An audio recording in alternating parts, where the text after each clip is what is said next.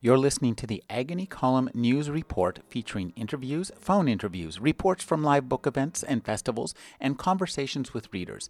You can find additional news, interviews, book reviews, and more 5 days a week at the Agony Column website at trashotron.com/agony.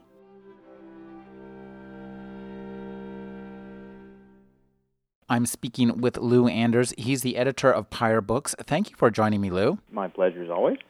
Lou, you posited a really interesting notion to me via email. The idea that science fiction is dying at the center but spreading out like a fungus. And you cited EVE Online. So I don't really know much about EVE Online. Tell me about it. What the heck is it? Well, what this is, to begin with, is an idea that's been promulgating in my head for a while. That whenever I hear people saying science fiction is dying, I think that's absurd. Science fiction is not dying at all. But it may be migrating out of its marketing category. That makes sense. You can't say the genre is unhealthy when you go and you look at the New York Times bestseller list and you see books by Neil Stephenson, by Kevin Anderson, by William Gibson, by Cory Doctorow. The genre is absolutely healthy. But what's happening is a lot of what's being written as science fiction is appearing in the mainstream, whether that's Philip Roth or Michael Chabon or Audrey Nepheneger. There's so much work being done by mainstream literary writers that is science fiction that's not labeled as such. And at the same time, you can't walk into a Barnes & Noble without seeing Scott Westerfeld on a front, on a recommended front table or a end cap right at the front of the store. And that's science fiction. It's just marketed as teen. So science fiction is extremely healthy. At the same time, I'm getting to the place right now where I get asked for advice constantly. And one of the things that I've just been hearing a lot of lately are new writers who want to write science fiction, who come to me and say, what can I do? None of the houses will look at my stuff without an agent, and none of the agents will take on new science fiction writers right now. They say they can't give it away. And can they? Pardon? Can they give it away? No. It's a very, very difficult time right now to be a debut science fiction author, and that doesn't mean that we can't cite case examples of debut science fiction authors who are doing exceedingly well. But it is a really, really hard time to get anyone interested in a science fiction novel from a new writer. And I think that there's some contraction going on inside the category itself, where the established writers are doing very well, but it's very hard to break new ground as a new author. And yesterday I went and saw a press release. Tor Books announces EVE Online novelization. They've just done a big deal with the massively multiplayer online game EVE Online to do a series of books, and why wouldn't they? The Halo books are enormously successful. And nothing about this surprised me, but in the press release they praised the guy they've hired to write it is someone who's worked at EVE Online in multiple capacities. I'm going to mispronounce this, and I apologize. Hijalti Danielson, I think is how you pronounce his name, and I apologize if I mispronounced this. But they say he's the author of more than 70 short stories and associated fiction in the EVE Online universe. A visceral writer whose aggressive prose and grand operatic scope is reminiscent of Ian M. Banks and Joe Haldeman. And I'm not surprised at all at someone who's writing what I think are supplemental materials for online video games, getting comparisons to Haldeman and Banks. And, the Halo books are, heavily inspired by Larry Niven. And I have a cousin whose husband is military. He's actually a specialist diver in the military. He's told me once something of that he got into science fiction via Star Wars films. But instead of the usual, he said, well, Star Wars brought me to science fiction, and then I got into the book category. He went from Star Wars to the massively multiplayer online game Massive Attack, and was telling me how it turned him on to science fiction because, unlike Star Wars, Massive Attack pays attention to physics.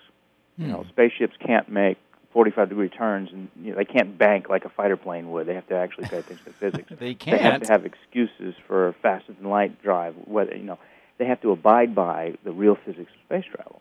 And so this game has taught him about the science of space travel.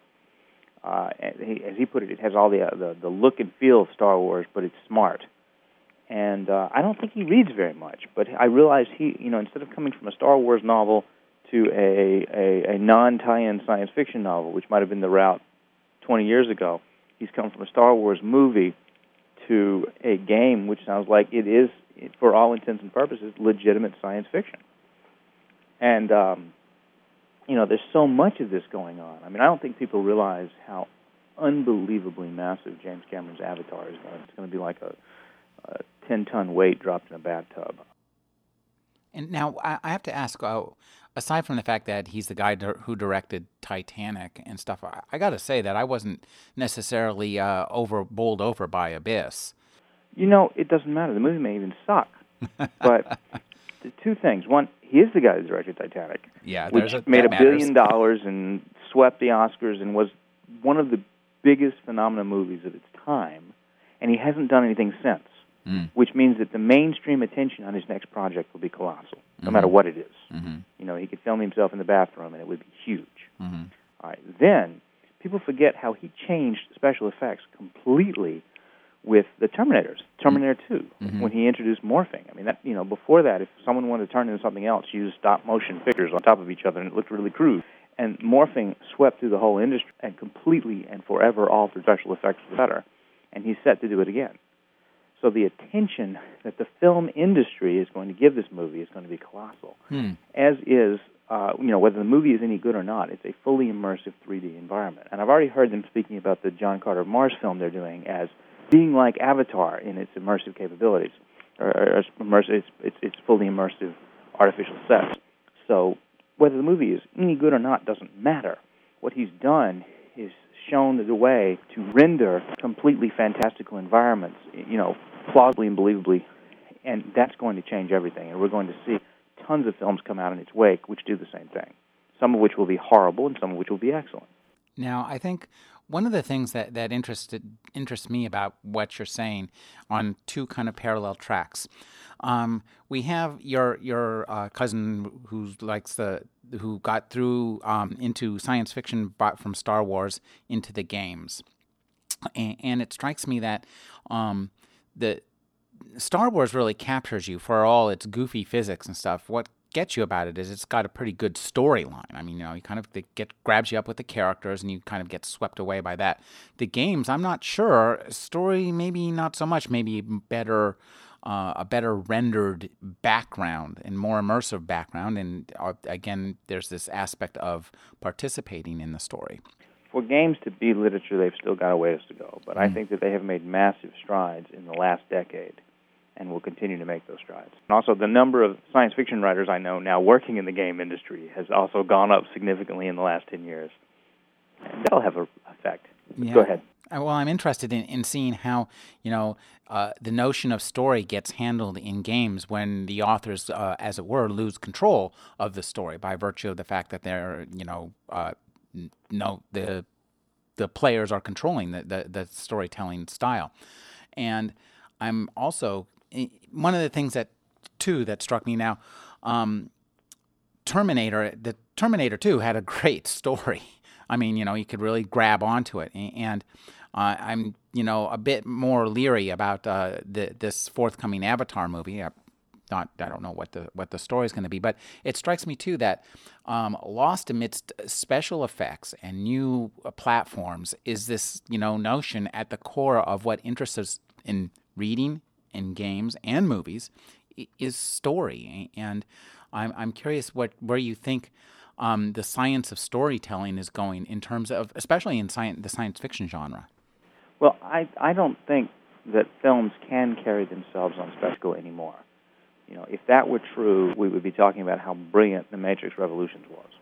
Because each subsequent Matrix film upped the ante in terms of spectacle and special effects tremendously, and yet they are regarded as having gone down, proportionally to the special effects raising. You can't do that anymore. You can't just throw the special effects out there and have people watch, because every movie does that. The movie to the right and left of you has equally impressive special effects. It's got to have a story plus special effects now to get the attention. When special effects are ubiquitous, special effects are no longer enough to capture public attention. That's absolutely true. So I'm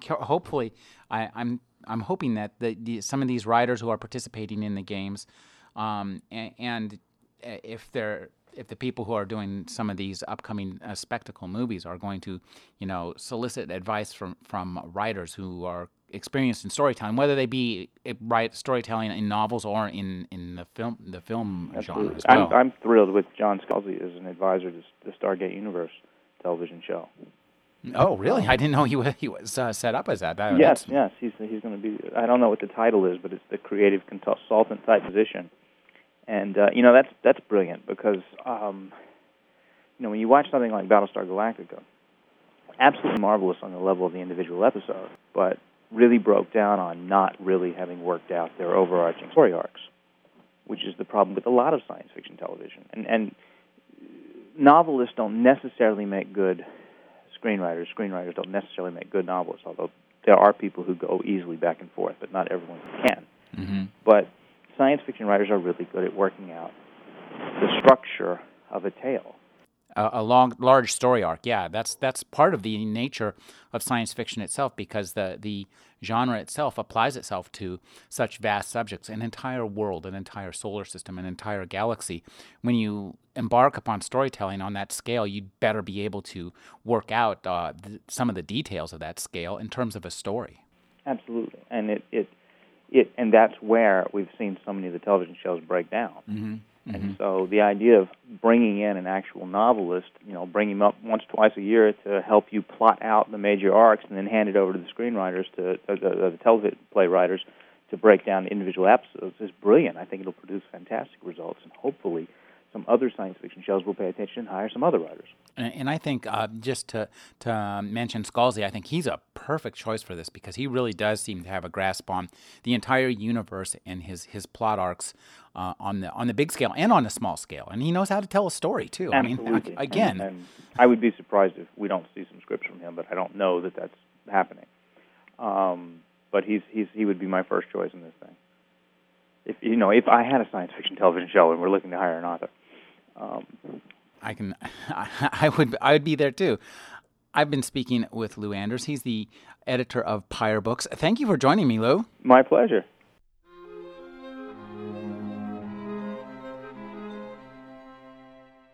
You're listening to the Agony Column News Report, featuring interviews, phone interviews, reports from live book events and festivals, and conversations with readers. You can find additional news, interviews, book reviews, and more 5 days a week at the Agony Column website at trashotron.com/agony.